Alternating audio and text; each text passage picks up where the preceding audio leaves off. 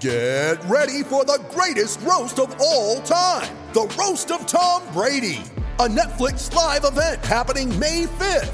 Hosted by Kevin Hart, the 7-time world champion gets his cleats held to the fire by famous friends and frenemies on an unforgettable night where everything is fair game.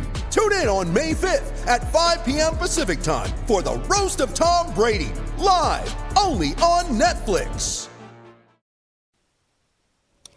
Media, MEDIA, most effective devil in America.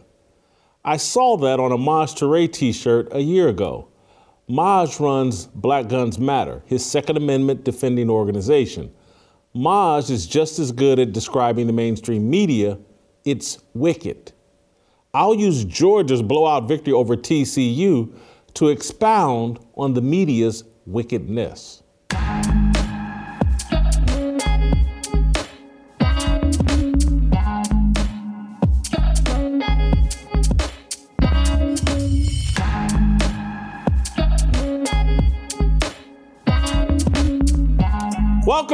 Welcome to Fearless with Jason Whitlock. I am Jason Whitlock, your host. Happy Tuesday to you and yours. We're moving into the middle of the work week. Glad you're joining us. We have a fantastic, awesome show planned for you today. Before I get to telling you about today's show, I want to take a moment and talk to you briefly about an email I got from one of our viewers out here. And this is why I love this email, and I love this direct communication with you all. You guys give me great feedback.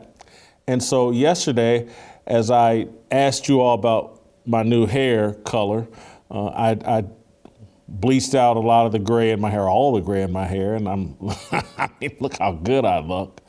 But one of our viewers, and this is what I love about this show. You guys keep me honest. We learn from each other. We correct each other. We offer advice to each other. Mark Rubino from East Chicago, Indiana, my home state of Indiana, sent me an email about my hair. Jason, please age gracefully. It is the will of God, is what he said in his email. And then he quoted scripture, Proverbs 20, verse 29. The glory of young men is their strength. The beauty of old men is the gray head.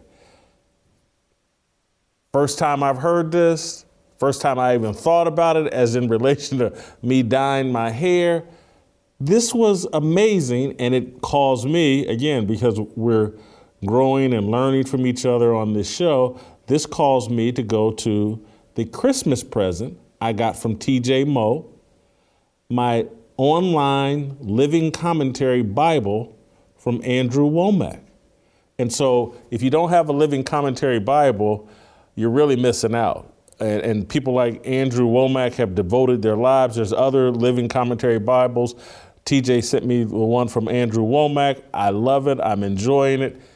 Every verse in the Bible, he gives his commentary and interpretation of the significance and the meaning of that verse, and it's terrific. So I get this email about my hair. I go to the Bible. First, I went to Google and went to different definitions or different versions of the Bible and their interpretation of that scripture. And then I went to my living commentary Bible. It's my new Christmas present. I was like, what am I doing? I got my living commentary Bible from Andrew Womack. So anyway, on the left, you'll see the glory of young men is their strength, and the beauty of old men is the gray head, just like the guy sent me, Andrew Womack, using the same version of the Bible as Mark Rubino, who sent me this. And then if you click on it, on the right of the screen, you'll get Andrew Womack's interpretation of the scripture. And he starts with the Hebrew word tiferet, that was translated glory in this verse, means ornament, abstract or concrete, literal or figurative. Strong's, and he's talking about the concordance, talking Greek and Hebrew dictionary, it was translated beauty 10 times and beautiful 6 times. So this is speaking about what makes us attractive or what we take pride in. Young men take pride or glory in the strength of their bodies, but old men glory in the wisdom of their old age. Although both strength and wisdom are to be desired, wisdom is the better of the two. I go read this. I get enlightened. The book of Proverbs is the greatest collection of wisdom in the history of the world.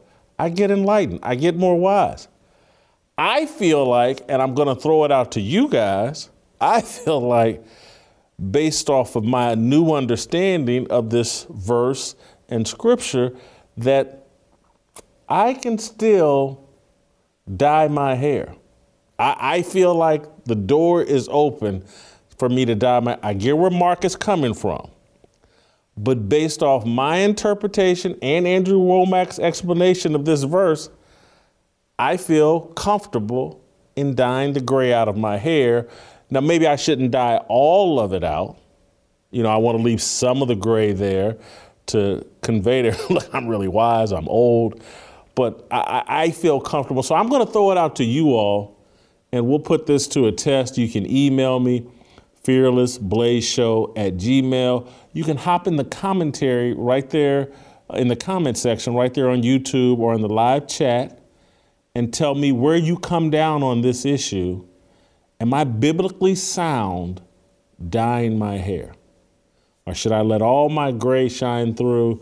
Is Mark right that I'm, dishonoring my age and hiding the wisdom that God has blessed me with, hiding the fact that God has allowed me to live 55 years?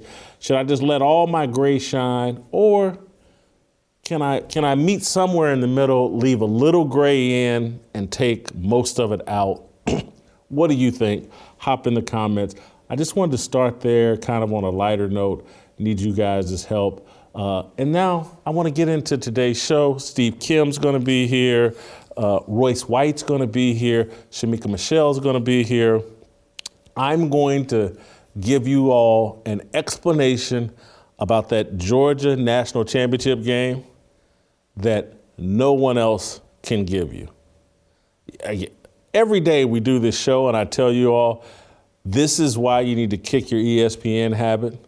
This is why you need to kick all your corporate media habits, because they can't offer you the kinds of discussions that we offer you on this show, the kinds of insights. They're not smart enough, they're not thinking enough, they're too addicted to social media to take a national championship football game blowout and turn it into a discussion that will enlighten you and make you smarter than everyone else that you socialize with, your peer group, your text string, whoever your friends are that you talk sports or life or politics with. You need to come here to be ahead of the conversation and to be able to say interesting things to them and provoke interesting discussions with them, because you can't get it in corporate media. You certainly can't get it from ESPN. Tell me anybody, there will be nobody else in America that can take that 65-7 blowout game and turn it into what I'm going to turn it into on this show. Stick with me. I'm going to get to my fire starter here in just a second. But before I do that, I want to tell you guys how you can bank on yourself. We've been brainwashed into believing the only way to grow our money for retirement is to risk it in the stock market. That's just not true. You can reach your financial goals and dreams without taking any unnecessary risk. Bank on yourself is a better way to grow and protect your hard-earned money. This retirement plan alternative has never had a losing year in over 160 years. You're guaranteed predictable growth and retirement income with no luck, skill, or guesswork required. How? Your plan doesn't go backwards when the markets crash. Both your principal and growth are locked in. You get access to your money for any purpose with no questions asked and without government penalties or restrictions on how much income you can take or when you can take it. Try doing that with your 401k or IRA. You can't. This is the strategy famous businesses like McDonald's use when no banker would lend them a dime, and almost anyone can do it. You can get a free report with all the details on how Bank on Yourself strategy adds guarantees predictability and control to your financial plan. Just go to bankonyourself.com/fearless. That's bankonyourself.com/fearless. Bank on yourself. What can be smarter in this time? You can't depend on the government. You can't depend on these crazy times. You can bank on yourself. You can also bank on me delivering you a fire starter. That's tremendous. Let's get to it. Corporate media consensus prophecies doom. That's my takeaway from last night's embarrassing college football national championship game. The Georgia Bulldogs curb-stomped Texas Christian University 65-7 in college football's showcase event. For more than 30 years, I've argued that a playoff format would not improve major college football. The overwhelming majority of my peers completely disagreed with my take. They argued the lack of a postseason format diminished the game and denied participants and fans the all-important knowledge of which is the best team in Division I football. Yeah, I lost the argument 30 years ago when the NCAA adopted the Bowl Coalition. A few years later, the coalition became the Bowl Championship Series, pitting the top two ranked teams in a national championship game. In 2014, major college football moved to a 4-game playoff system. In 2024, the playoffs will expand to 12 teams. Has college football improved in the last 25 years? Has the game's stature been elevated by a playoff format? I say no, not one bit.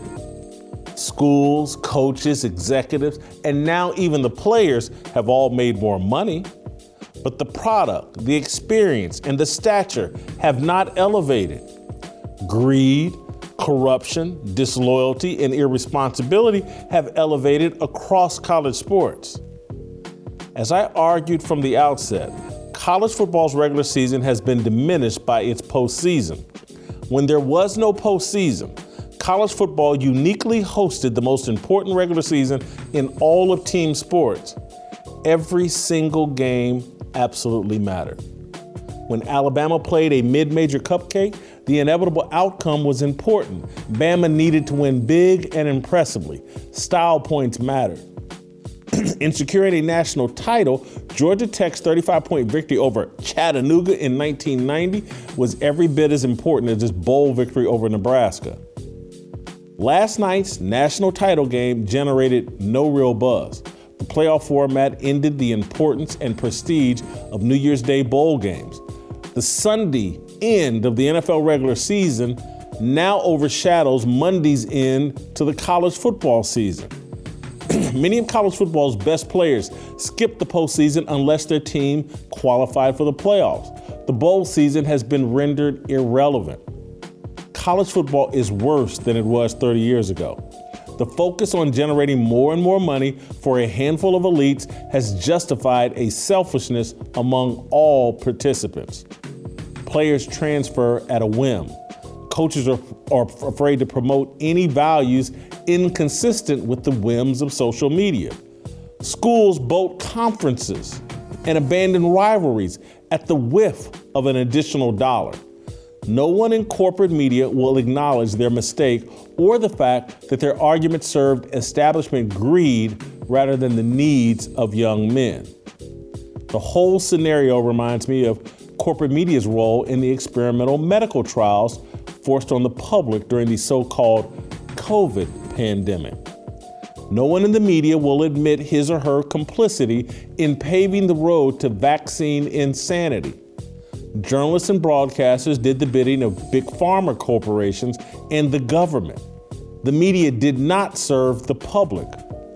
Watch this clip of MSNBC's Rachel Maddow pleading with viewers to take the experimental medical trial. I will just say, before we do that, just as a personal plea from me, if you have been putting off being vaccinated for whatever reason, don't agonize about it. Don't let anybody make you feel bad about that and, get you defensive about it. Just make a fresh decision now. Take a fresh look at the issue now, looking at what's going on now. No matter why you have put it off in the past, no judgment. Now is the time to actually go do it. because we really cannot afford you having to go to the hospital right now. If you're unvaccinated, you have a much higher chance of getting this newly transmissible variant we had never seen before a couple of weeks ago. And it's the unvaccinated people who it's going to make sick. And we really just cannot afford for you to have to go to the hospital right now. I mean, looking all around the country, depending on where you live, there is a very good chance there's no room for you in the hospital right now if you need to go. And if you can somehow get a bed because you got COVID and you got sick from it because you weren't vaccinated, if you are able to get yourself into a bed, you're going to be filling a bed that somebody else really needs. So even if you didn't feel like you could do it before, even if you've been holding off for whatever reason, look at it freshly now. Now would be the time. Even if it wasn't okay for you before, it's okay for you to do it now. Honestly, your country needs you. And if you are vaccinated, but you haven't been boosted yet and you're eligible for your booster, make your appointment for your booster. Now's the time. And I know from anecdotal experience where in part of the country where I live right now, signing up for a booster right now is sometimes hard to find an appointment. The only reason I'm saying that is not because you should be discouraged from trying to get one, but because if you know you need to get your booster, you should try to make your appointment now because you may have to make it some distance in advance in order to get into a vaccination site. So time to do it. This is it. Do you know how arrogant you have to be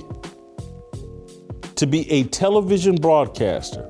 And I don't care which Ivy League school you graduated from, but you're a television broadcaster. You're not a doctor. You're not a scientist. You know how arrogant you have to be to sit on TV and advise people what to do with their own bodies and medical decisions? Take this vaccine and you're sitting there preaching like, oh, I have so much concern. I want you to do this. Like you're the expert. Do you know how arrogant you have to be? You have to think you're God. That's why this is where my anger comes from with the leftists. They think they're God. They think they're all knowing. These elites, and I don't want to turn this into a partisan issue because it's really not. This is an elite mentality. These people that have made too much money and have been worshiped for too long and somehow have placed themselves on this influencer pedestal, they all think they're God and they have a right to tell everybody else what to do with their own medical decisions. It's not a partisan issue. Donald Trump, this dude still pushes the experimental medical trials. Establishment conservatives such as Ben Shapiro, they irresponsibly promoted the experimental vaccines. Here's a tweet from Ben chastising Elijah Schaffer for arguing that man's natural immune system was superior to the COVID experiments. Ben wrote, the vaccine is 95% effective in preventing you from getting the virus and also mitigates the severity of the disease. To his credit, Shapiro has walked back to his vaccine support. He's one of the very few. I think do we not have a clip of Ben walking back his statement? Let's play that clip. We were lied to by the scientists. We were lied to by Pfizer. We were lied to by the government. We were lied to by the Biden administration. We were lied to. Now, as I've spoken out before, I got vaxxed twice, or I'm double vaxxed. My wife being a doctor and seeing vulnerable patients is triple vaxxed. And I wouldn't be preventing my parents from getting it. That was really what I was concerned about because we were bubbled with my parents. Would I have gotten it? I don't know. I really don't know. I think maybe not. Give Ben credit. He's walked it back. I'd prefer an apology for ever promoting it because none of us were qualified to give that kind of advice and to wag fingers at people that made different decisions. I didn't wag a finger at the people that chose the vaccine.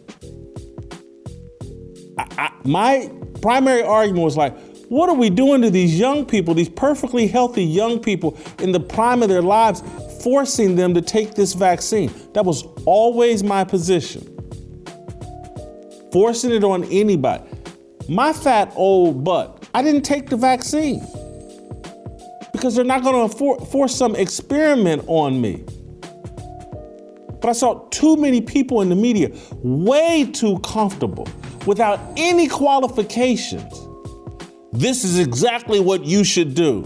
This is the same thing. I saw it for 30 years as it related to college football. People, no real expertise in what would improve college athletics. We need a playoff system. We got to have a playoff system. It's going to be better. It's going to be better. They're not qualified. They don't know what they're talking about. They're acting at the behest of the elites and what will put more money in the elites' pockets. That's their only motivation. We can go over to ESPN, sports broadcasters. Two guys, I'm telling you, I certainly respect Michael Wilbon. I have similar, not the same, but say a level of respect for Stephen A. Smith. These guys sat on TV blasting Kyrie Irving and Kevin Durant over the vaccine. It was crazy. Here's Wilbon and Stephen A. Watch this. Kevin Durant is too aware and too plugged in to say something that impertinent. What's the point of that? Want some attention? You want to call out somebody, call out your teammate. Tell him to get a shot. Because he's got plenty of them, because he could have gone to grade school in metropolitan New York without vaccines. I mean, all these guys want to be so irresponsible and not accountable enough to look at this dude and tell him, you want to play with us? Put a shot in your arm. The vaccine is not about attention. People died, hundreds of thousands of them, from this virus. And you think the mayor of New York needs to attend to a basketball team's needs, your needs, before he needs to attend to the needs of a metropolitan area, the biggest in America? Are you kidding me? I mean, Kevin Durant, there's some knuckleheads who would say stuff like this. I'd probably let it go. Kevin Durant is too smart and too plugged in. Everybody wants to tell you how woke they are, and then I gotta hear something like that? That's offensive. Stop. He's saying he's not vaccinated, but he's not anti-vaccine. He just believes it's a personal choice. Okay, fine. That means we now get to dig into your personal choice. And at some point in time, history matters. Okay, again, put Jay up on the screen for me, please. I need to look at Jay when I'm saying this. When you go to court, Jay, right? If you are a first-time offender, or you are a multiple-time offender, the judge takes that into consideration. Do they not? Of course they do. So now we have to look at Kyrie. I told you, Jay, last week sometime, it wouldn't surprise me at all if Kyrie was doing this just to have time off. I actually said that to you. This is arrogance from wealth and fame.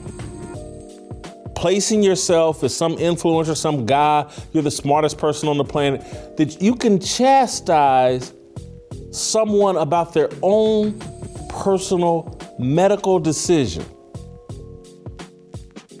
Take some vaccine. Are you kidding me?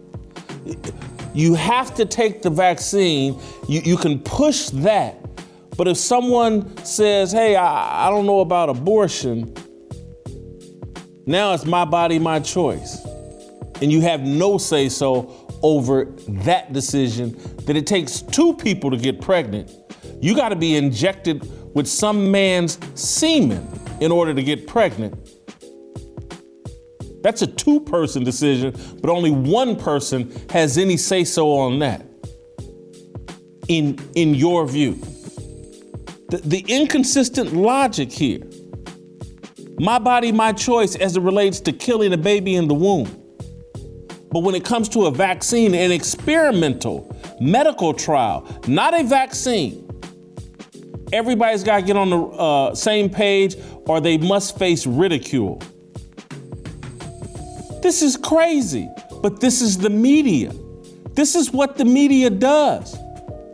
These people aren't honest. Rachel Maddow needs to admit it. Wilbon, Stephen A. Smith, everybody in the media needs to admit it. Big Pharma, these pharmaceutical companies, corporations, do the most advertising on TV. Scroll back down, I'm not done. They do the most advertising on TV. That's who their real bosses are. That's who tells them what to do. These guys, they're all pretending like they rep for the people and they're speaking for the man, for the little man. And they're just trying to improve college football and do what's best for sports fans. No, they're not. They're doing the bidding of corporate America. Now that it's obvious that the vaccines do little to prevent transmission of the virus and have several potential serious side effects, you see Michael Wilbon or Stephen A. Smith hopping on TV offering Kyrie Irving or Aaron Rodgers an apology? Wilbon wants to talk about, I'm telling you, I like Mike Wilbon. But Mike, snap out of it, man. You can't be on TV talking about accountability and Kyrie Irving and these guys got to be accountable. You got to be accountable too. We're sitting on TV telling people with disinformation, take this vaccine because my dumb A did. I was stupid enough to take this vaccine, gave it to my wife, gave it to my kids, told everybody in my family to get it. Now you must do it. Acknowledge that. This is across the board. You can take the media out of it. I could go at my family that all thought I was crazy. Ain't nobody raised their hand. You know what, Jay, you was right. We shouldn't have taken it.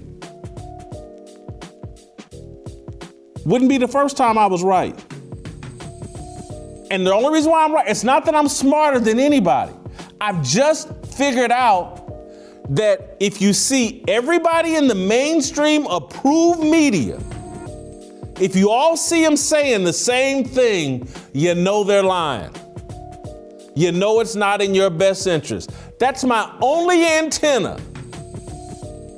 When I see the media all gathered up and they're all saying the same thing, oh, we got to have a playoff or college football is going to go to oblivion and become irrelevant and it's going to be so much better. When I see everybody saying the same thing, when I see groupthink, nah, that ain't it. And so when everybody in corporate media, everybody in establishment media, I don't want to call it corporate media, establishment media. And there's a difference between corporate media and establishment media. There are people running around pretending like they're opposition to the establishment, but they're really part of the establishment. They all hopped on board with the experimental medical trials, the establishment media. See, just because you're independent doesn't mean you're not pro-establishment. You're actually controlled opposition. And so anytime I see establishment media all singing the same tune, oh, you better get this vax, they're lying to you. It's not hard to figure out. It's no different than, and I know this is going to be the funny bone for a lot of you, and you go, F. Whitlock, he just a sellout. I don't care, I'm just telling you the truth. When all of corporate media, when they all get up and say, anything these evangelical conservatives say, that's racism. And everything we need to do needs to be to frustrate these evangelical conservative white folks. All the corporate media tells you that every day. Oh boy, them white folks that believe in God, they're your enemy. Us white people who are atheists and hate God and want you to abandon every biblical value that you have, we're your friends. Come over here and smoke this weed with us. Come over here and have this threesome with us. Come over here and listen to Snoop Dogg and Dr. Dre with us. We're your friends. We like black people. They're lying. Anytime they're all saying the same thing, they're lying. All them conservative white people that believe in the Bible and founded this country, they're your enemies. We're your friends. Come join us in this satanic hell. It's fun over here.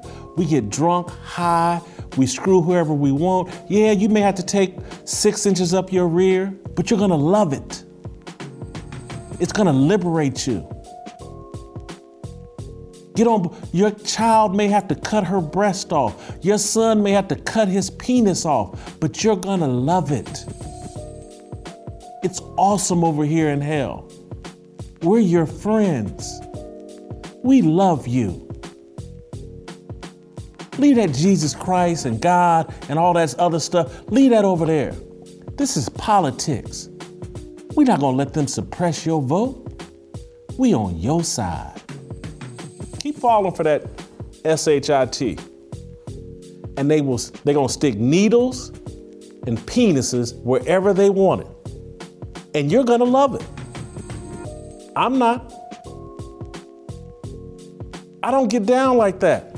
Just because you do, don't mean I am.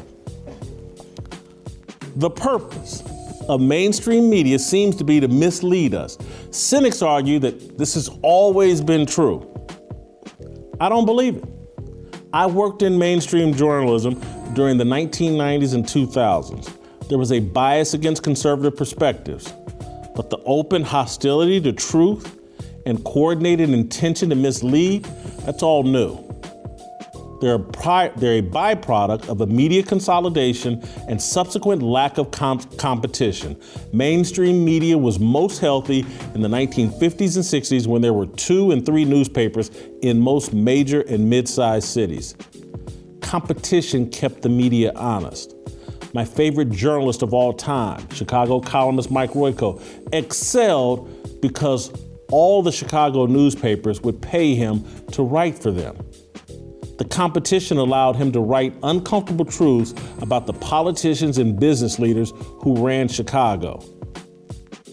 By the time I became a sports columnist in Kansas City in the mid-1990s, there was only one newspaper, the KC Star. But there were newspapers around the country that desired my services. The local radio and TV stations competed for my services. The competition afforded me the freedom to challenge the corporations, politicians, coaches, executives, and millionaire athletes. Now, there's a media coalition, similar to the coalition that ruined college football.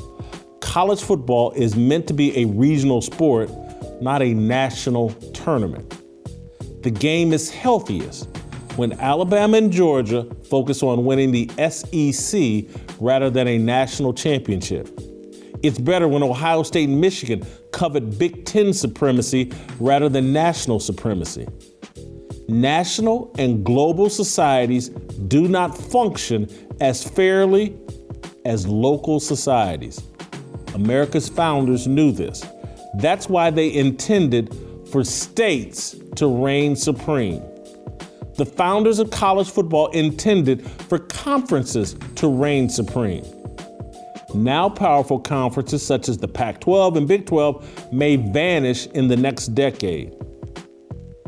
Corporate media consensus convinced us to blow up a system that was working as intended and serving football fans quite well. The mainstream media has been transformed into the enemy of the people, the promoters of a utopian global society that empowers and enriches the elite and their billion-dollar corporations. That's my fire. There's no place else in the media, that any YouTube, linear TV, cable TV, whatever TV, you can't get that anyplace else. You know why? It's not me. And I'm just keeping it real. It has nothing to do with me. God keeps putting things on my heart to try to explain to you and to try to reach you, to try to get you to open your eyes. Everything they're telling you is a lie. States' rights are not the enemy of black people. They're not the enemy of America. This country was founded on the vision, principle, and understanding that states with differences competing against each other would keep this country fair, keep this country free, keep this country on mission, on target, and operating best for the people. The people trying to federalize everything. Bigger government, more federal control, more power taken away from the state. That doesn't improve things for you. I'm going to say it, it's going to piss you off, but it's just the facts. The Confederacy was wrong about slavery, but it was right about states' rights. The Confederacy was wrong about slavery, but right about states' rights. See, they haven't prepared your mind for that.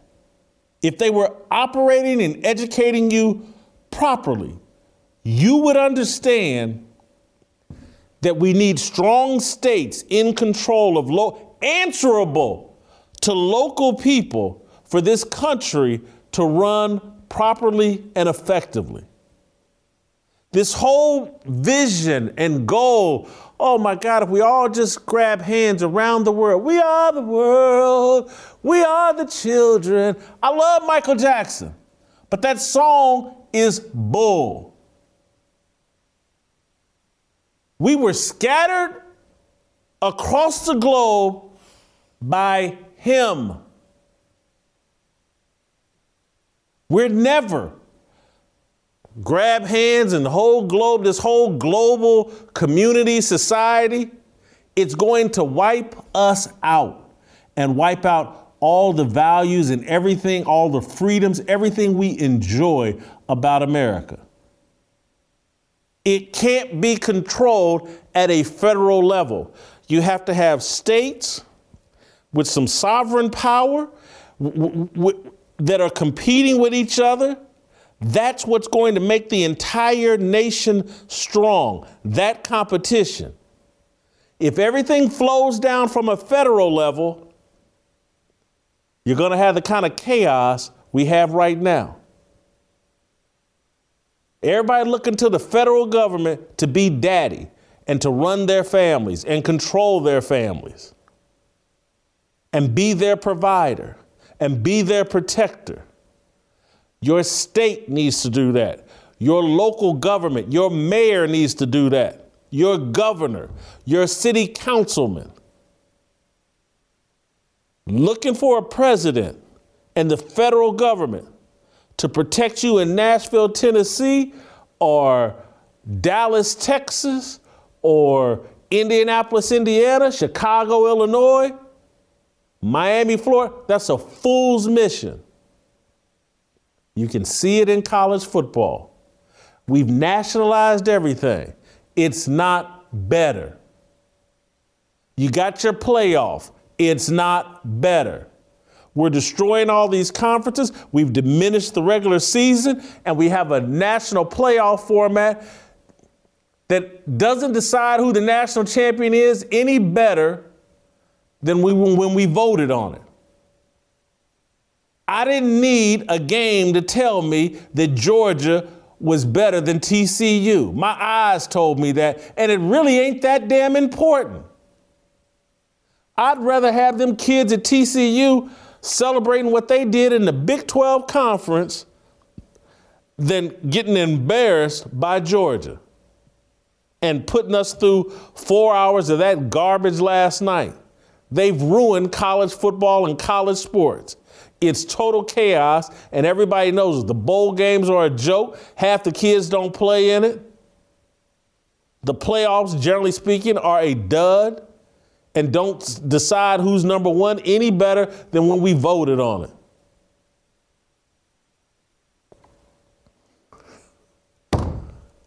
Find me somebody else that can take that game last night. And I'm not talking about me. I'm talking about God, what God put on my heart. Take that game last night and use it to try to explain to you, to open your eyes up to what they're doing. Corporate media does not serve you. It lies to you, leads you down a path of destruction. Everything you believe that CNN and MSNBC and most of Fox News has told you is a lie.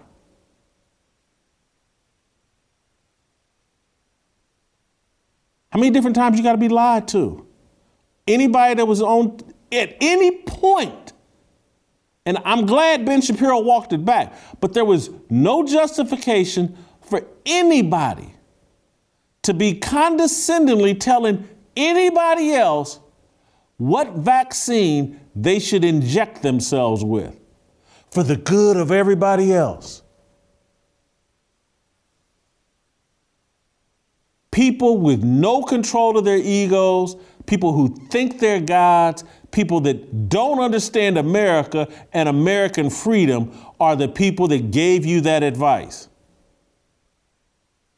People who aren't concerned really about protecting American values gave you that advice. You know what the most vaccinated country is on the planet? Israel. Some people want America to operate just like Israel. I don't. You don't either. And that's not me taking a shot at Israel. That's me defending America and the way we used to do things here, and why everybody is beating down their doors to get into America and not these other countries. And so we need to quit looking at these other countries. Well, what they doing over there? We should be doing it. The UK did this. Israel did that. Give up. What did we do? What should we be doing? What's consistent with our values? Why are we the envy of the world? Why were we the envy of the world? Because we didn't used to participate in this groupthink BS. We didn't trust government. We limited its power. The government is the devil. And the people working on behalf of the government and global corporations, they are the elves, the assistants of the devil. If you're too stupid to realize it at this point, if you keep taking these boosters and injections that they want to feed you, if you're that stupid, I can't help you. But you've been told the truth. Take a break and come back with Steve Kim. Next. You ready? Showtime. On May 3rd, summer starts with The Fall Guy. Let's do it later. Let's drink a spicy margarita. Make some bad decisions. Yes. Audiences are falling in love with the most entertaining film of the year. Fall Guy. Fall Guy? Fall guy. That's what the poster said. See Ryan Gosling and Emily Blunt in the movie critics say exists to make you happy. Trying to make it out? Nope. Because I don't either. It's not what I'm into right now. What are you into? Talking. Yeah. The Fall Guy. Only in theaters May 3rd. Rated PG-13. Yeah, 모두 다 빨리 박수 쳐 기다리지 말고 서둘러 Reason that I'm back is to feed you raps I see that you are 배불러 So All right, welcome back to the show. Let's roll out to Los Angeles, bring in Steve Kim. Steve, I apologize. I'm about an hour late getting to you. I was on one here. So we're a little bit tighter for time, but I do want to talk about the football, the college, because I know you're passionate about college football, and you may completely disagree with me, and I'm perfectly fine with that. But I thought that game last night was an embarrassment, and I think it was just another example of why I think the college football playoff system has been a flop. Okay, I agree and disagree. First of all, I've made this analogy before about certain games being blowouts, being the football version of Larry Holmes, Randall Tex Cobb. Yesterday was like Tyson Spinks, but they wouldn't stop the fight. They just kept it going for 12 or 15 rounds because at 17-7, as soon as TCU punted, you said, oh boy, we have an issue here. And I really like Sonny Dykes, but you knew what you were up against. And once it became 24-7, the game became a bloodletting. and an absolute embarrassing moment for everyone involved, but TCU had a great season. But Jason, here's my view of it. And I'm going to go a couple different directions. Number one, the seedings were incorrect. For some reason, they gerrymandered this where Michigan and Ohio State didn't have to play each other again in the semifinals. They should have been 2-3. And Georgia, as the number one team, should have had the right to play the weakest team out of the 4. And again, putting aside if you think Bama should have been there, 1-4 should have been what we saw last night. Okay, because if we would have got Ohio State against Georgia, that game from a week and a half ago, last night, we'd be praising this thing. Okay, so let's be fair about that. And with that said, Georgia is really, really good. That is an absolute machine led by Kirby Smart, who proves once again that nice guys and quote-unquote player coaches who are soft simply do not work. So thumbs up to UGA. About the playoff, Jason, I think it's flawed in a sense that they're trying to go half pregnant. Either you're pregnant or you're not. In my view, and I know you're going to completely disagree with this, they should expand the playoffs so a TCU doesn't ever make the finals. And the other thing is we have way too many bowl games. No, I'm talking even more than just 12. Yeah, go even further. Go deeper. I want every single game that happens after the first week of December to mean something. Bottom line, I don't want to see any more bowl games that are just consolation prizes.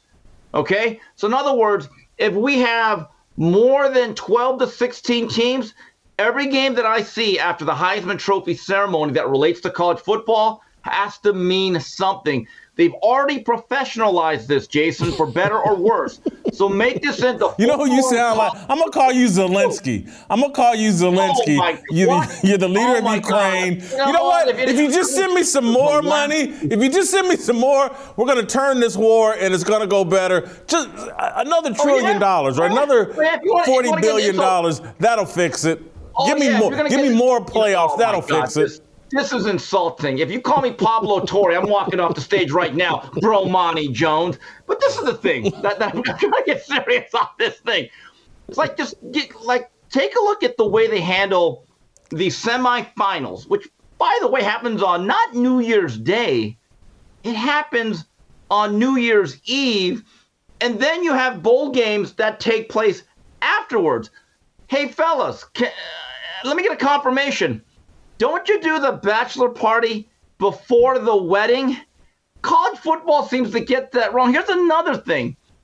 Can we have the college football playoff finals on a Saturday where it belongs? Not on a Monday night. This is not Labor Day weekend. So there's a lot of things. They're trying to be halfway pregnant to the new stuff and the tradition, and it doesn't work. You've lived long enough. Tell me, what was wrong with college football before the playoffs? What was wrong with the game? That there wasn't a playoff. I think there always should be at least a playoff system or a format. I'm sorry. That's just the way it is. That's just the way I feel, but I think they're trying to soft shoe it. My whole thing is, in the immortal words of Brian Billick about the instant replay system years ago, they need to blow the whole thing up. Again, if you're going to turn this into college football, into a professional realm where guys are getting paid, let's face it, they are contracts. Let's go all the way full-blown professional sports and make every game relevant in the postseason. That's my view of it. I know me and you disagree, but I've enjoyed the playoffs. Yes, there have been blowouts. But you know what? I would still find an expanded college football playoff much better and much more entertaining than March Madness the past 15 years. It's not, I just want you to go, it's not just the blowouts. It's the chaos that has come along with as you pursue more and more money. Oh, if we just make it bigger and make more money, things will get better. It's the transfer portal. It's the conferences blowing themselves up. Jason, I'm with you on that. Jason. It's the bowl season. It's the guys that don't want to play in the postseason anymore. They've blown a system that was working perfectly fine. The regular season was unique.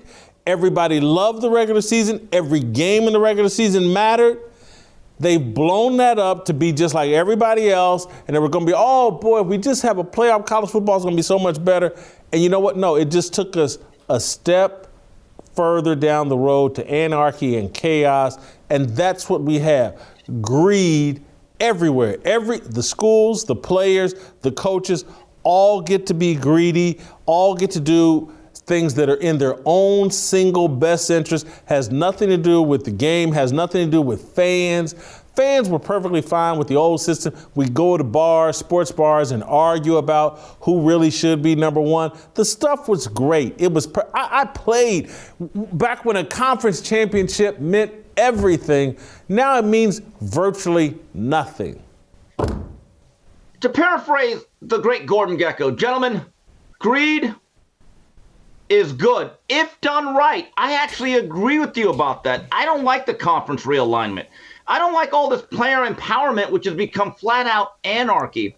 It bothers me that Oklahoma and Nebraska really don't play anymore. The fact that Texas and Texas A&M, two schools in a state that is football crazy, do not play regularly anymore, bothers me. I remember growing up when Kansas and Missouri. And Missouri, the border war was crazy, man. I used to cover that. Right, and if you had all of that along with the playoff, it'd be great. But to your point about the media, I do think you make an unbelievable point for once. Yes, the media kept whining about players' rights and to pay them because, hey, getting a couple $100,000 not on your debt for a college degree, right? And that's worth nothing, I guess. But all of these media members that are now lamenting the state of college football as it relates to the transfer portal and the NIL chaos, they're the same ones that advocated for it, not understanding the ramifications of it.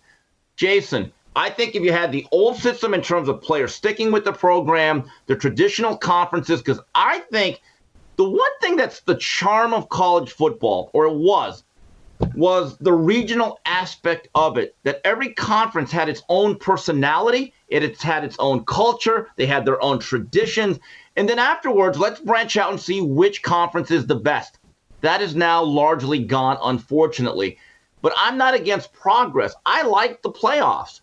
I actually enjoy it, but I think the way they do it, it just feels a little bit off. That's all I'm saying. Bromani. Jeez.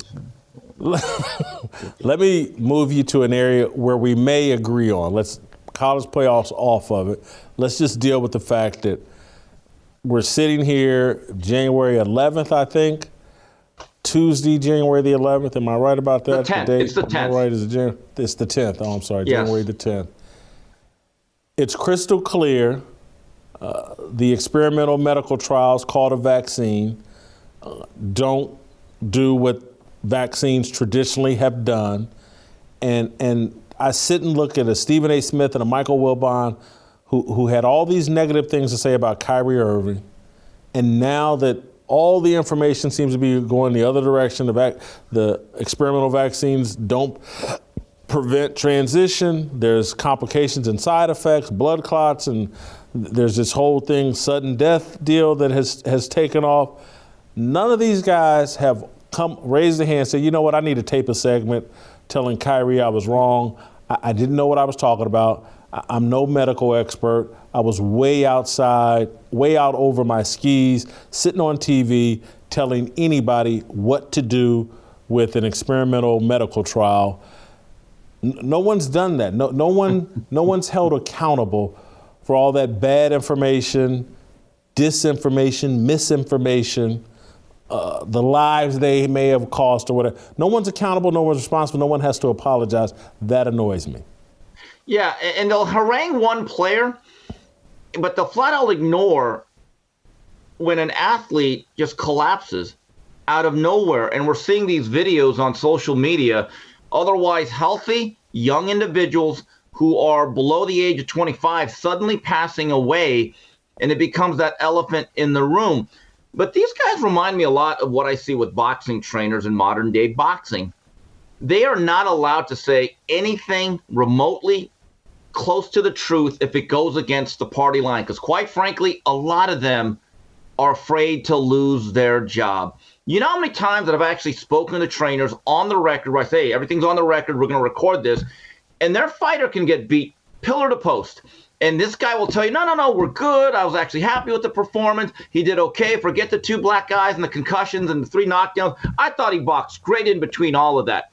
But you take them off the record, and they're like, Jesus, this guy has 2 left feet, and he's terrible. And his baby mama bothers him every night. He runs once a week. He's awful. But they can never – in fact, the only legitimate, honest trainer nowadays, a big-name trainer, is Teddy Atlas, and they ran him out of the sport because he was simply that, too doggone honest. And also Rudy Hernandez, my guy, because he has options in his life. But that's the truth. They're not allowed to say anything different.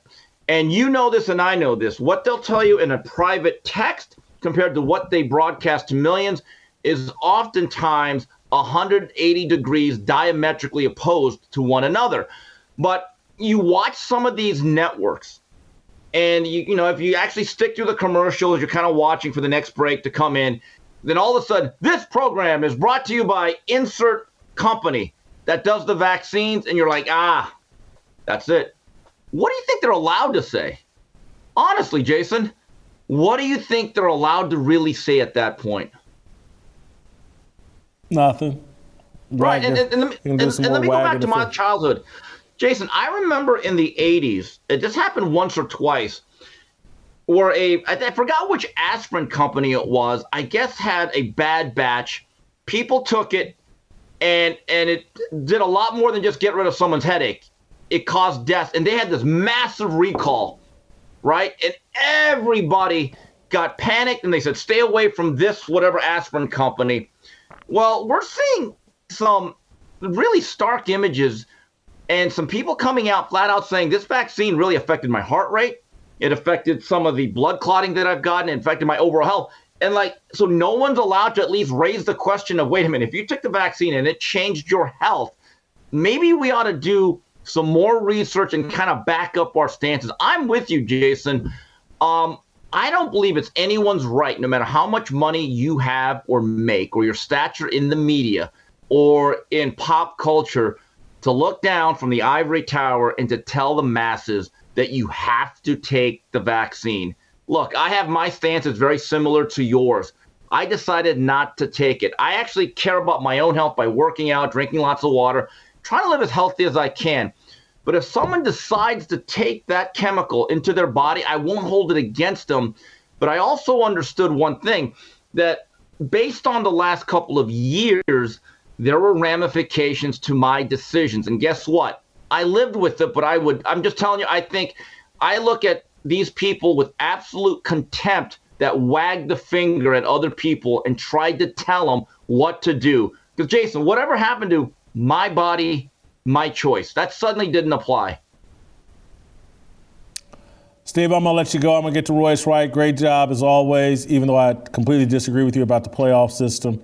But, you know, you're allowed to be wrong on this show. I could care less. You want to make a fool out of yourself on this show? I let you do it. So Steve Kim has done that, and you just got more proof of why I'm better than Steve Kim. And so you guys should be putting that in the comments right now on YouTube. Jason Whitlock is better than Steve Kim. Royce White's going to be just around the corner. Before I get to Royce, I want to make sure you guys know about our huge upcoming event right here in Nashville, Tennessee at Rocketown on Saturday, April 15th of this year. We're hosting our first Roll Call Fearless Men's Summit. Bearing witness requires courage, not perfection. That's our theme. That's the message of this show. That's the message I'm trying to embody. You guys know how flawed I am, but you can still bear witness. It requires courage, not perfection. Let God work out your imperfections. You don't have to do it alone. We want to encourage you. We're going to inspire you. We're going to get together and listen to some music, listen to some speeches, eat some good food, talk amongst ourselves. We need to gather as believers, as men, encourage each other to take on our responsibilities to be leaders in our communities, in our homes, in our families. We need to do that, and we're going to do it here in Nashville. I need you to join me. Go to fearlessarmyrollcall.com and come enlist as a fearless soldier. I want to see you. I want to shake your hand. I want to meet you right here in Nashville. I'm enjoying getting your emails. Many of you that are signing up are sending me emails. I'm sending you emails thanking you for joining us. I want you here in Nashville with us for our first ever roll call. Royce White, just around the corner. Next.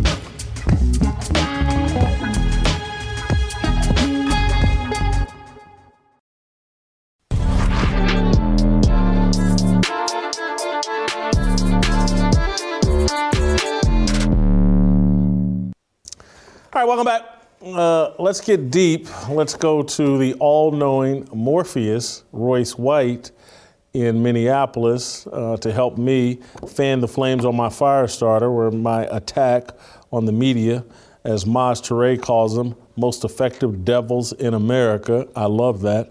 Royce, I want to start here. I made a comment during my mono and rant that people are going to have to come to grips with that the Confederacy was wrong about slavery, but right about the importance of states' rights. And I use that college football game and how, hey, we're going to become this global national college football league and everything's going to be better. And actually things are better when college football is a regional sport. And I use that analogy to say America is better when the states have more power. They're different, they're unique, they're competing with each other, and people have choices of where to live. Things will be a little bit different. And that competition makes all the states stronger and makes the United States stronger. States' rights are important. People, I think, are reluctant to say that because they think, well, you're siding with the Confederacy. On that issue, I am. I just disagree with them about slavery. Am I wrong for thinking that? Absolutely not. An important point to make at this juncture in history. We've been told a lot about slavery, about the early formation of this country. And a lot of it has been hedged on slavery, up or down on slavery and the morality and ethics around it. Many people, nowadays rightfully disagree with slavery, but never bring up the states' right issue. So I think you're dead on accurate. And I would agree with the Confederacy as well. The federal government is a Leviathan, right? And it means to encroach and destroy the value of the citizenship of everybody in this nation. And the auspices or the pretext of it was slavery or any other number of social justice psyops. Well, it's one of the things I've lived in the South twice. I lived in South Carolina, and now I live here in Nashville, Tennessee, and it's very hard for people to wrap their brains around the fact that some white people in the South, I'm not saying all, but some, a good many of them, are reluctant to let go of the Confederacy because they believe in states' rights, not because they believe in slavery.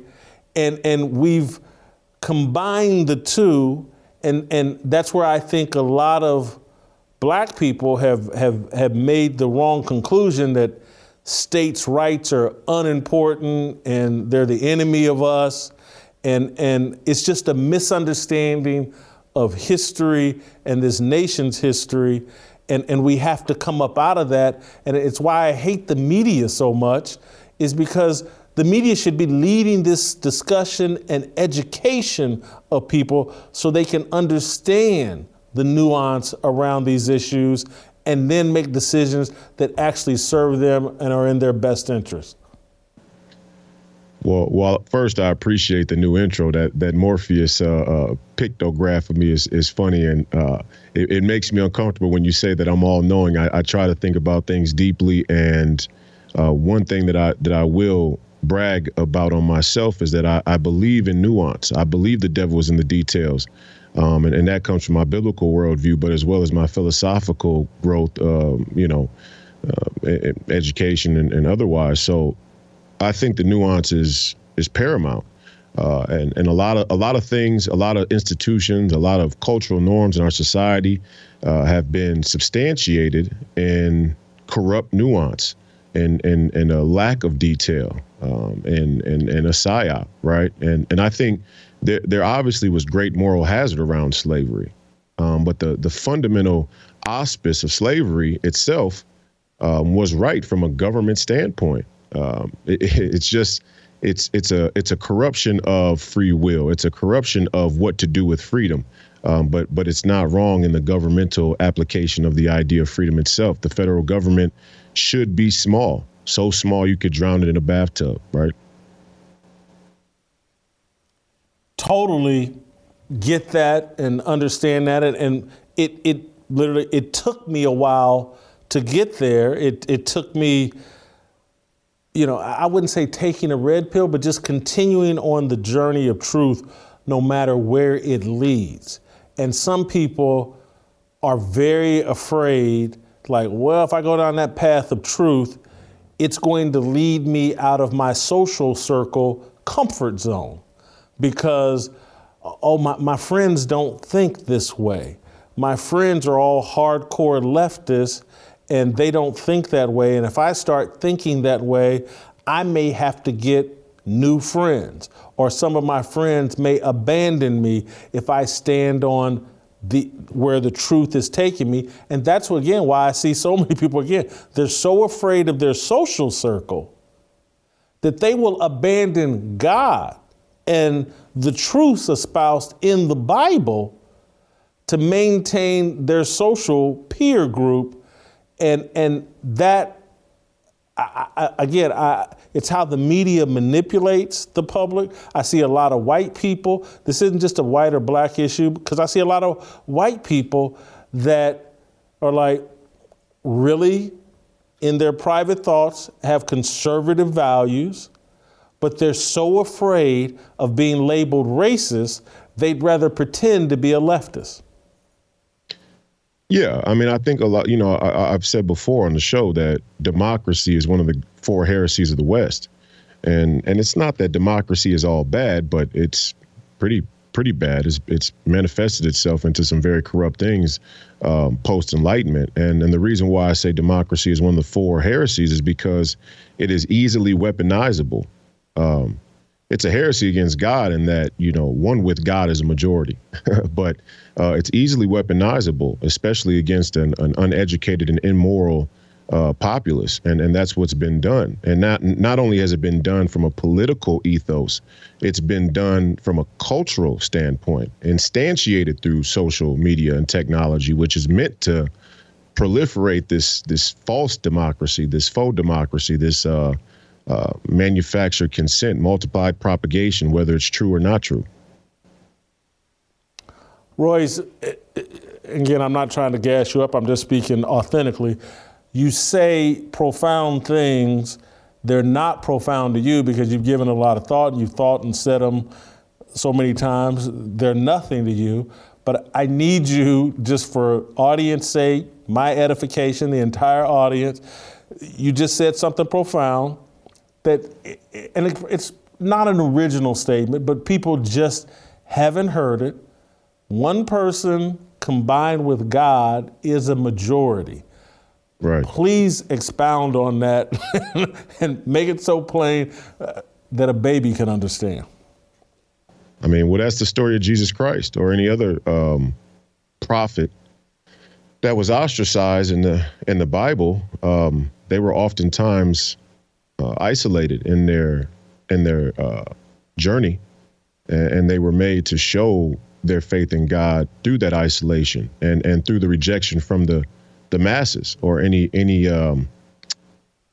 coalesced majority. Right, that's Jesus Christ going into the temple and turning over the tables, or his ministry, all together.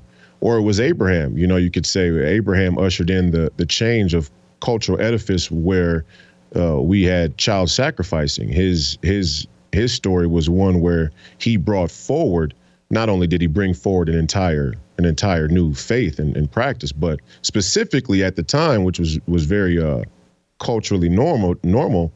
He changed the directive around human sacrifice or child sacrifice, and that by him passing up on the sacrifice or by God giving him a pass on killing his child, that brought that norm into society. So, and we've seen this throughout history. This isn't really out there or abstract. the majority of the time, the people who are telling the most inconvenient truth, which is often the most truest truth, stand alone.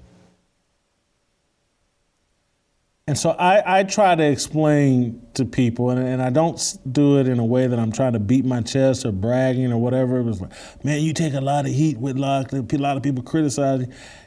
And they wonder, why doesn't that bother me? And it's because it's not that I have some sort of incredible ego. It's like I'm standing on what I believe is biblical truth. So I really just don't care about what social media thinks, the majority think, what some celebrity influencer thinks. I don't care about going to the cool kids party. I'll throw my own. And so I would say if your opinions, if your beliefs don't put you at odds with the majority, you're probably doing something wrong. You're probably standing on the wrong beliefs. And that's where I'm going to go all the way back to the beginning of my thesis here at the beginning of this show. Is just like, if corporate media has a consensus about any issue, that's how I know it's the wrong thing.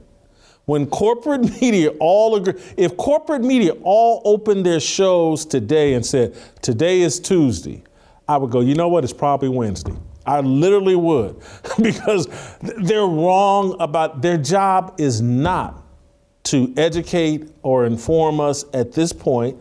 There's been such consolidation of the media deal. There is no competition. So people with independent thoughts have no place in corporate media. And they used to, because there was so much competition. It's not that we were ever liked. I take Mike Royko, who I referenced in my mono or whatever. It's not that he was ever liked, but he was willing to state uncomfortable truths, and all the competition, the other newspapers all wanted to hire him. And so the corporate media had to deal with him. And he won awards, but that's all been eliminated now because there's centralized control. There's this global movement of we are the world, and we're going to wrap hands with everybody, and we're all going to sing Kumbaya, this utopian garbage. And I just think if I'm trying to take a sports deal connected to the vaccine deal to try to, the vaccine situation to me should be the smoking gun that should wake people's eyes up to like, I can't trust these folks. I can't believe anything they told me. They all said on TV, wagging their finger, condescending tone, demanding that I take this vaccine. And now, poof, they've all been proven wrong. You can't trust these guys. Well, a couple things. One is your opinion matching a majority is a problem if that majority is blatantly corrupt. And I think that's the determining factor, and our ability to be able to discern what is corruption and what isn't is something that we try and make a gray matter when really it's much more black and white than we pretend. And when it comes to the corporate media, they are very, very corrupt. I mean, most people, actually a majority of people would agree with that. The reason why the majority of people will go along with it is because the corporate media, especially in America, but in the modern world, is a reflection of us, and sin and corruption is a matter of the will before it's a choice. And we have to clarify the human will, and the human will as it stands is corrupt. That's why we accept the lie. I mean, we don't accept the lie because, MSNBC is so clever with how they present Joy Reid with her white woman wigs and Rachel Maddow with her desire to be Dan Brokaw or whatever the case may be.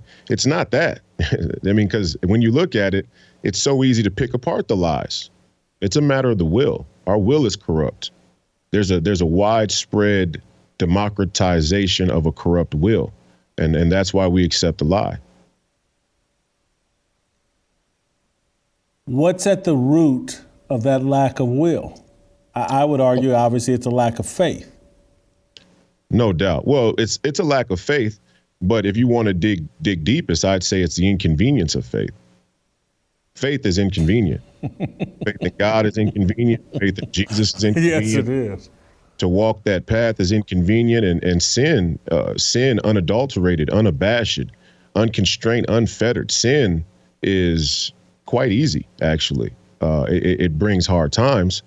It can bring hard times, but in the most metaphysical sense, sin is the easiest thing you can engage in. That's why it's everywhere.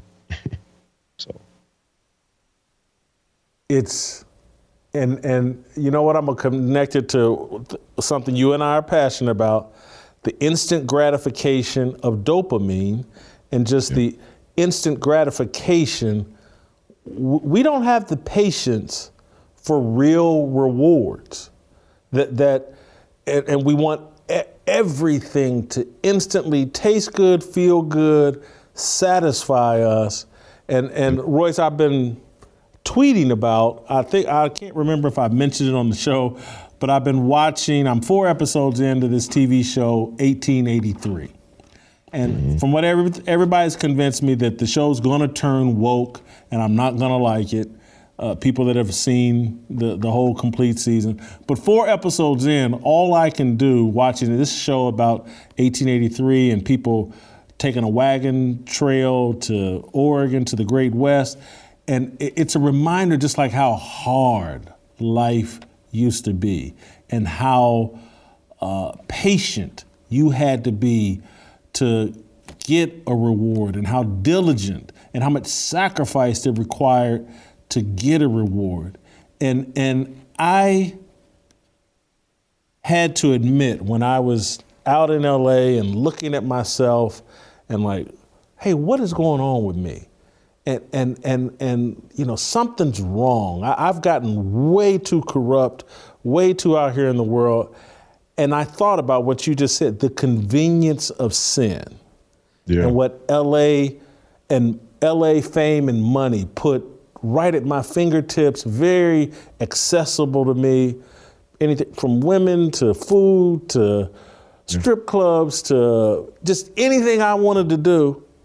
And sin is so convenient and so unrewarding, but we choose that convenience over the sacrifice of real rewards. And it's faith is inconvenient. That's another powerful thing you said. Well, and you know, let me try and offer this up as well. This is the hardline difference between Catholicism and Protestantism. And again, I'm not one for us to have an interfaith spat, even though I do believe the devil's in the details and nuance must be a very high priority. I'm not one for us to have this interfaith spat across all Abrahamic faiths, mind you, while we're clearly under attack by satanic forces and anti-God forces. But I will acknowledge that what Catholicism has prioritized versus Protestantism is the sacrament, right? And the meticulous upkeep of the sacrament. And I was watching our friend Bryson and Taylor Marshall talk about the difference between Protestantism and Catholicism. And I thought Taylor Marshall made a great case, although I disagree with him on other things. But the sacrament is a huge, huge emphasis for Catholics. And it's to remember that when you take communion, when you drink the blood of Christ, that should be that is a focal point of Christianity. There's no doubt about it. It's about grace. It's about God's grace. It's about his love. It's about Jesus. In Catholicism, we believe in a Trinitarian, the Trinity. But at the heart of it, it's about sacrifice.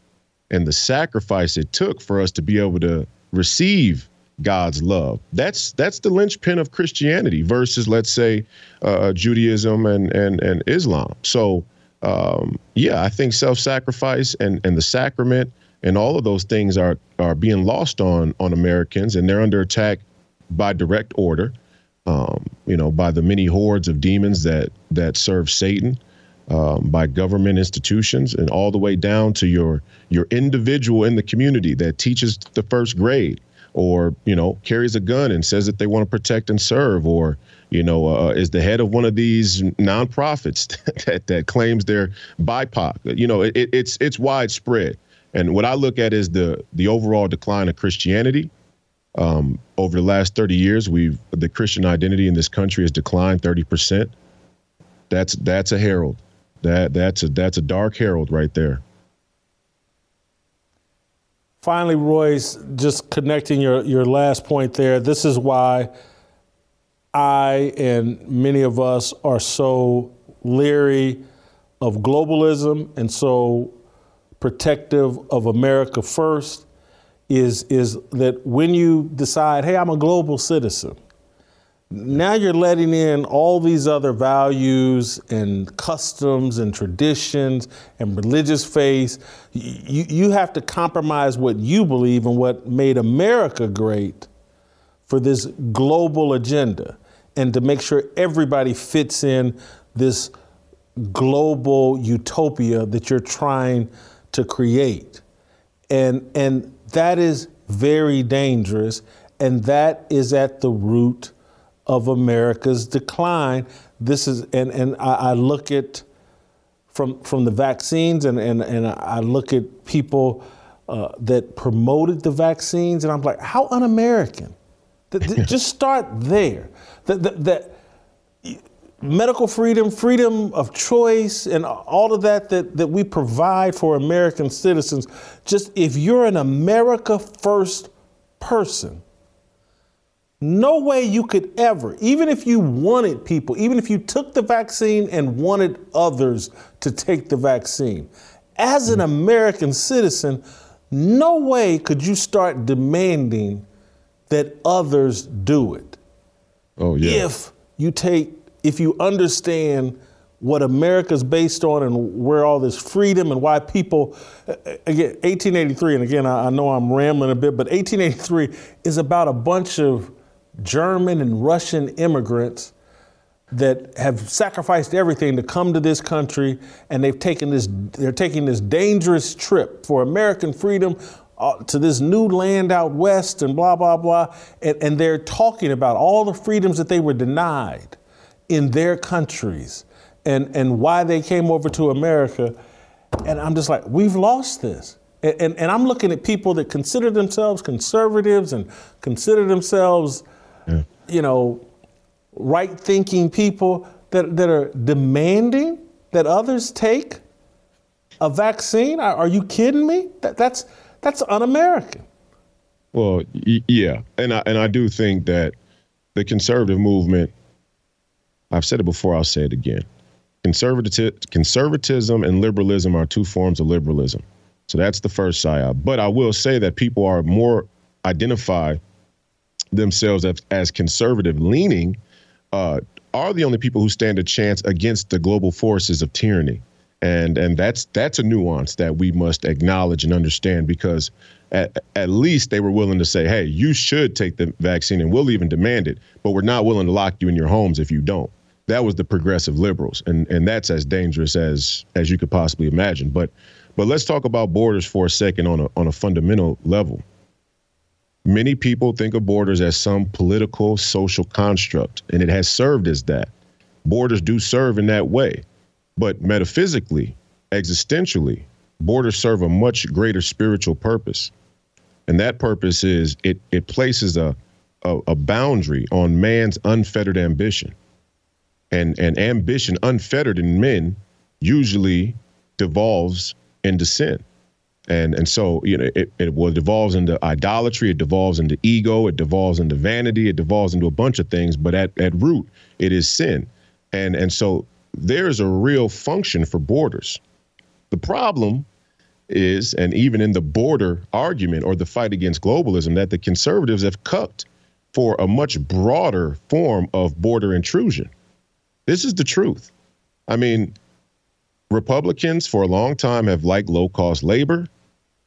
They say that they don't want drugs flooded in from our border, but let's be honest, the military-industrial complex runs the drug business, and that's a business model that's come from the crown, right? So when we say America's on the decline, it's really the decline. It's really not. The crown's on the decline, and they'll do anything in their power to stop that decline and hold that power, even if it means killing every last one of you at home and making sure that they have some a post-apocalyptic fallout shelter or bomb shelter, and that they are making those. They do have those. You can look that up. That's not me saying it. That's them. So the borders actually create a proper boundary on man's unfettered ambition. And like I said, the conservative movement, we are in the low-cost labor business. That's slavery. We are in the drug business. You can't tell me that the drugs are, if you sit home right now and you believe that fentanyl and heroin and cocaine are coming through our border at Texas without help from the American government, you believe the magic bullet theory probably. You believe Building 7 went down because of debris and heat. You believe a bunch of felonious garbage. And also, we like the idea of international trade, free market trade. There are a ton of Republicans that love this idea of the free market. Well, it needs constraints, and it needs moral constraints. And when you don't have that, you get a complete buy-in to a China-dominated economy. And China, by definition, is anti-God, although they celebrate Christmas better than Americans do. I don't know if you've ever seen videos of Christmas in China, but they celebrate Christmas like nobody else. And that's because they're radical materialists, not because they're honoring Jesus. So, I mean, that's where we are. The conservative movement is the outer bastion of New World Order, and it served as that for a long, long time. And the House speakership is a great, great example. I'm going to have to circle back to you on another show, maybe tomorrow, about what you want to say about the House leadership, because there's something you said so profound, I can't let you go without addressing it. It's another one of these moments where it's like, you just opened my eyes.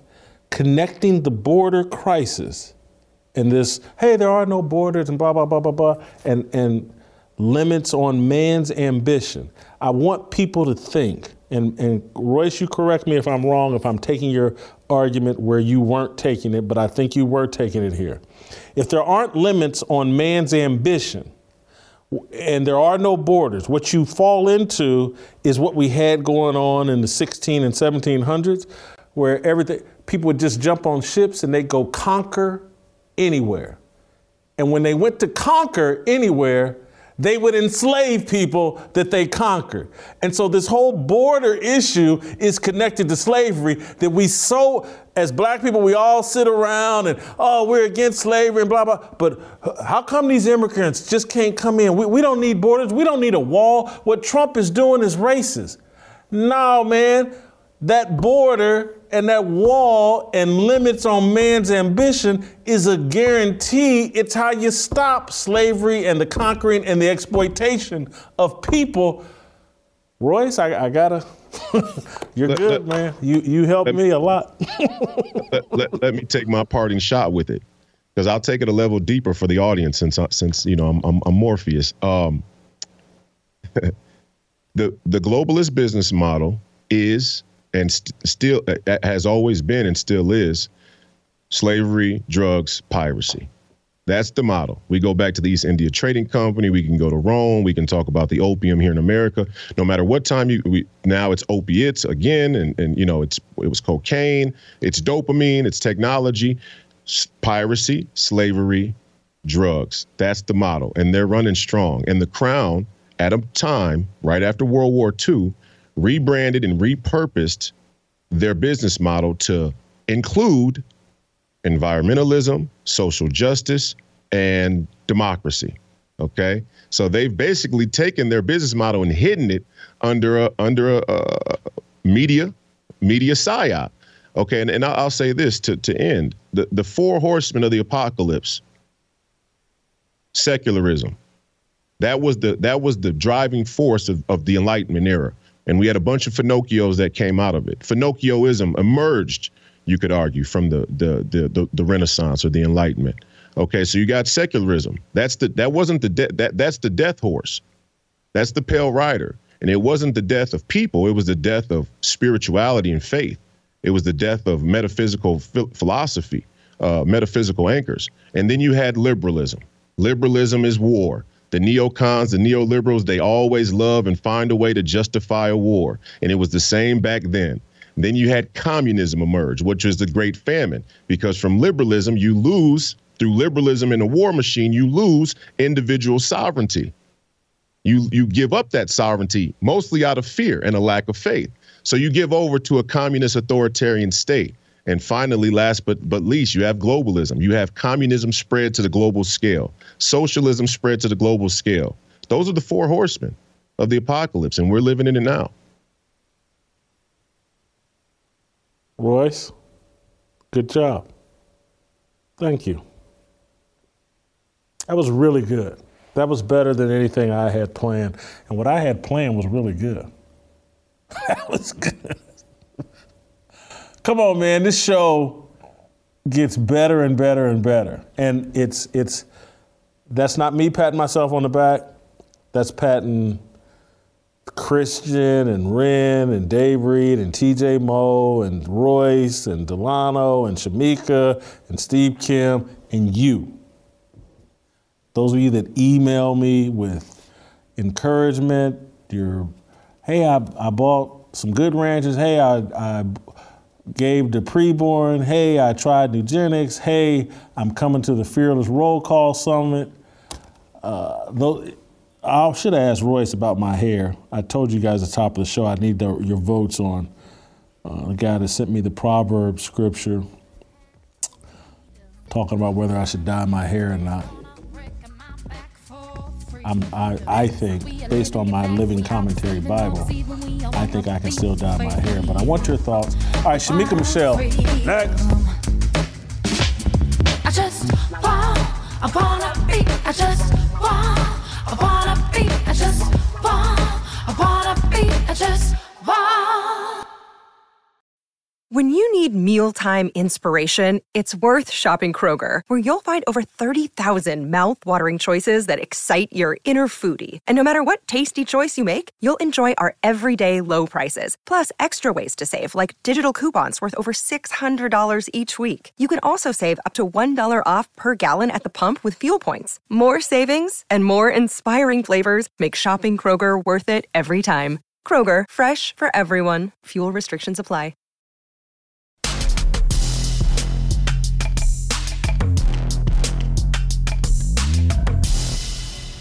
All right, welcome back. Let's roll out to North Carolina. Bring in Shamika Michelle, bringing Shamika in on a not so happy front. Diamond from the group or the duo, Diamond and Silk, the Trump supporting sisters. I think the young lady's name is Lynette Hardaway. She passed away at the age of 51.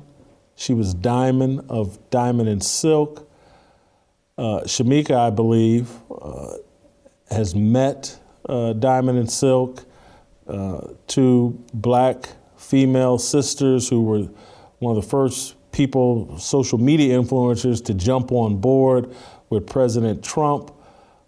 It's a sad day for conservatives. Some on the left have been over social media celebrating her demise, but I wanted Shamika to come because I'd never engaged with or met Diamond and Silk. I was aware of them, wasn't that aware of their content, but I wanted Shamika to provide some details, some background, some information on Diamond and Silk and any reflections about what they represented as a duo and what she knew about them. So Shamika, welcome back to the show.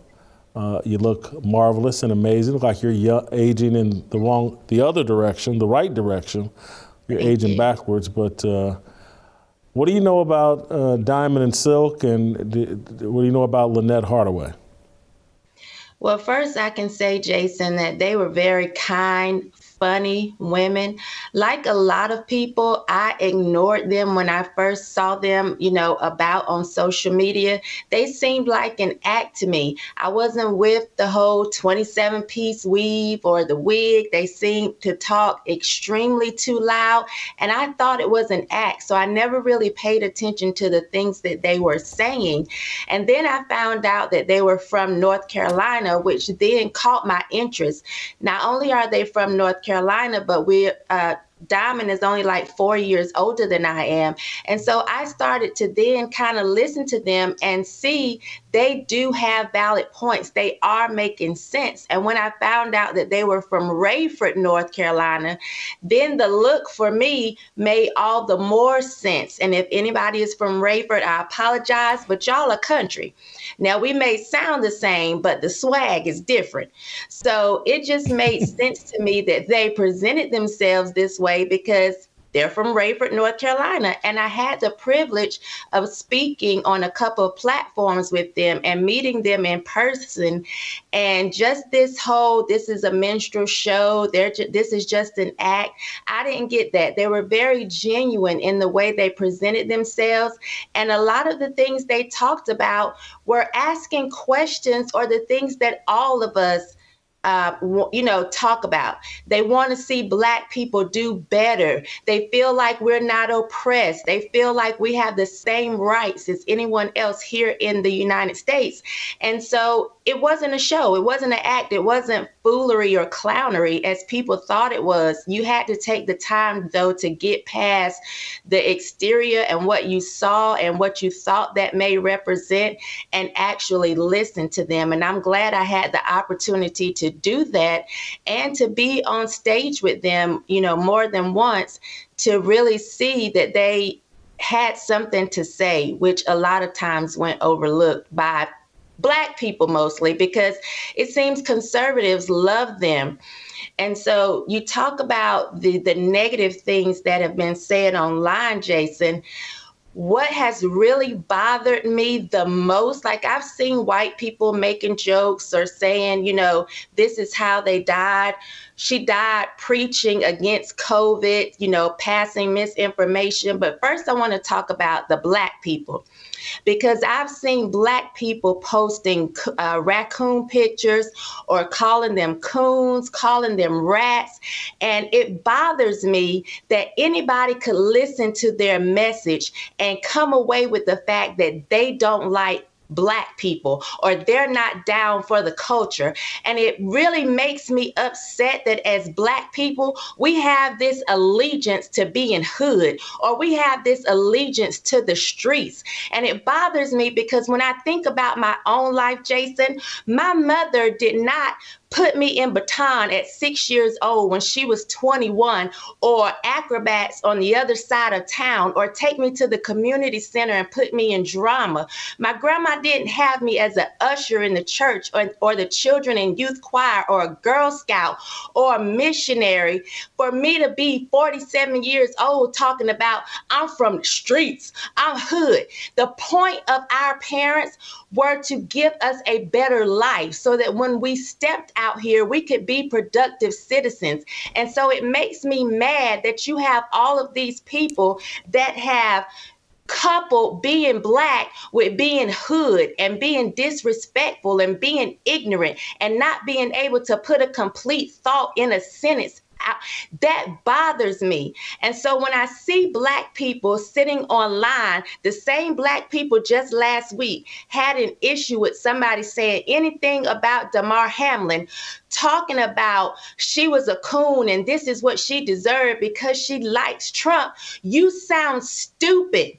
You look retarded, throwing up gang signs and thinking that, I'm in the streets, that makes you cool, or that makes you Black, or that makes you have love or show that you have love for Black people. It's silly. And I want us to get out of that mindset because it does not help us. And that bothers me so much from what I see going on with her death, but what goes on all the time, how we associate the culture or being Black or being down with being ignorant and not knowing how to carry yourself and thinking that you can actually do something and accomplish something in this world. It really bothers me. Well, the notion seems to be that being Black means you're a Democrat. And it's a political point of view, and I think that's stupid, silly. No other group's identity racial identity is dependent on their political point of view. As a white person, you can be a Democrat or a Republican. Asian person, Democrat or Republican. But in order to be black, you must be a Democrat. That's a slave ship that I just don't have any interest in getting on. I want to ask you this question because I find this fascinating that they're from North Carolina, you're from North Carolina, Bryson Gray, the rapper, is from North Carolina.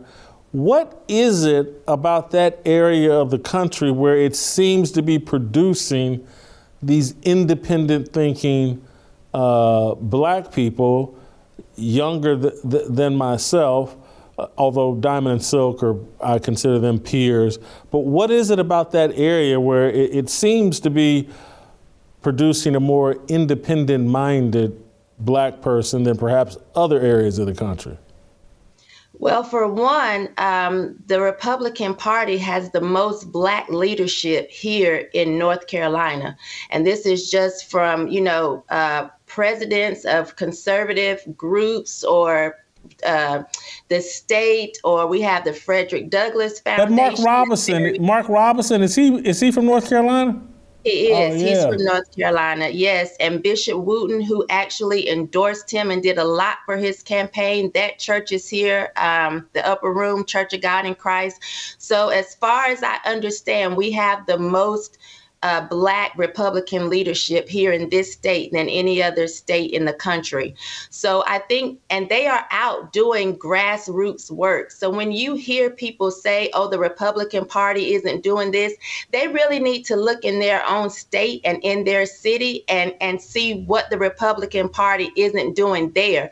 Because the Republican Party here and the black Republicans here are very active. They have no issue going out, knocking on doors, having events that are in predominantly black communities, and they do a lot of real work here. So I think that is the difference, and that may be why we have so many people out of North Carolina, because we have a very large black Republican group that's very active.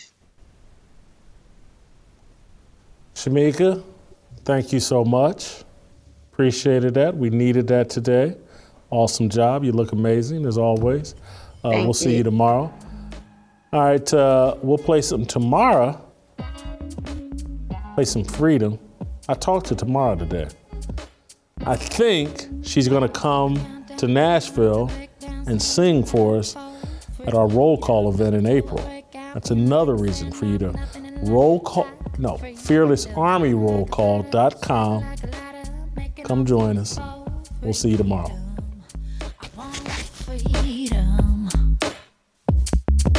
No negotiation, my sister, no relation. We all just wanna have freedom. Sitting on a corner, never been alone. I'll break my back for freedom. Blessed, we are living, get back. We are receiving, all deceiving. We all wanna be free.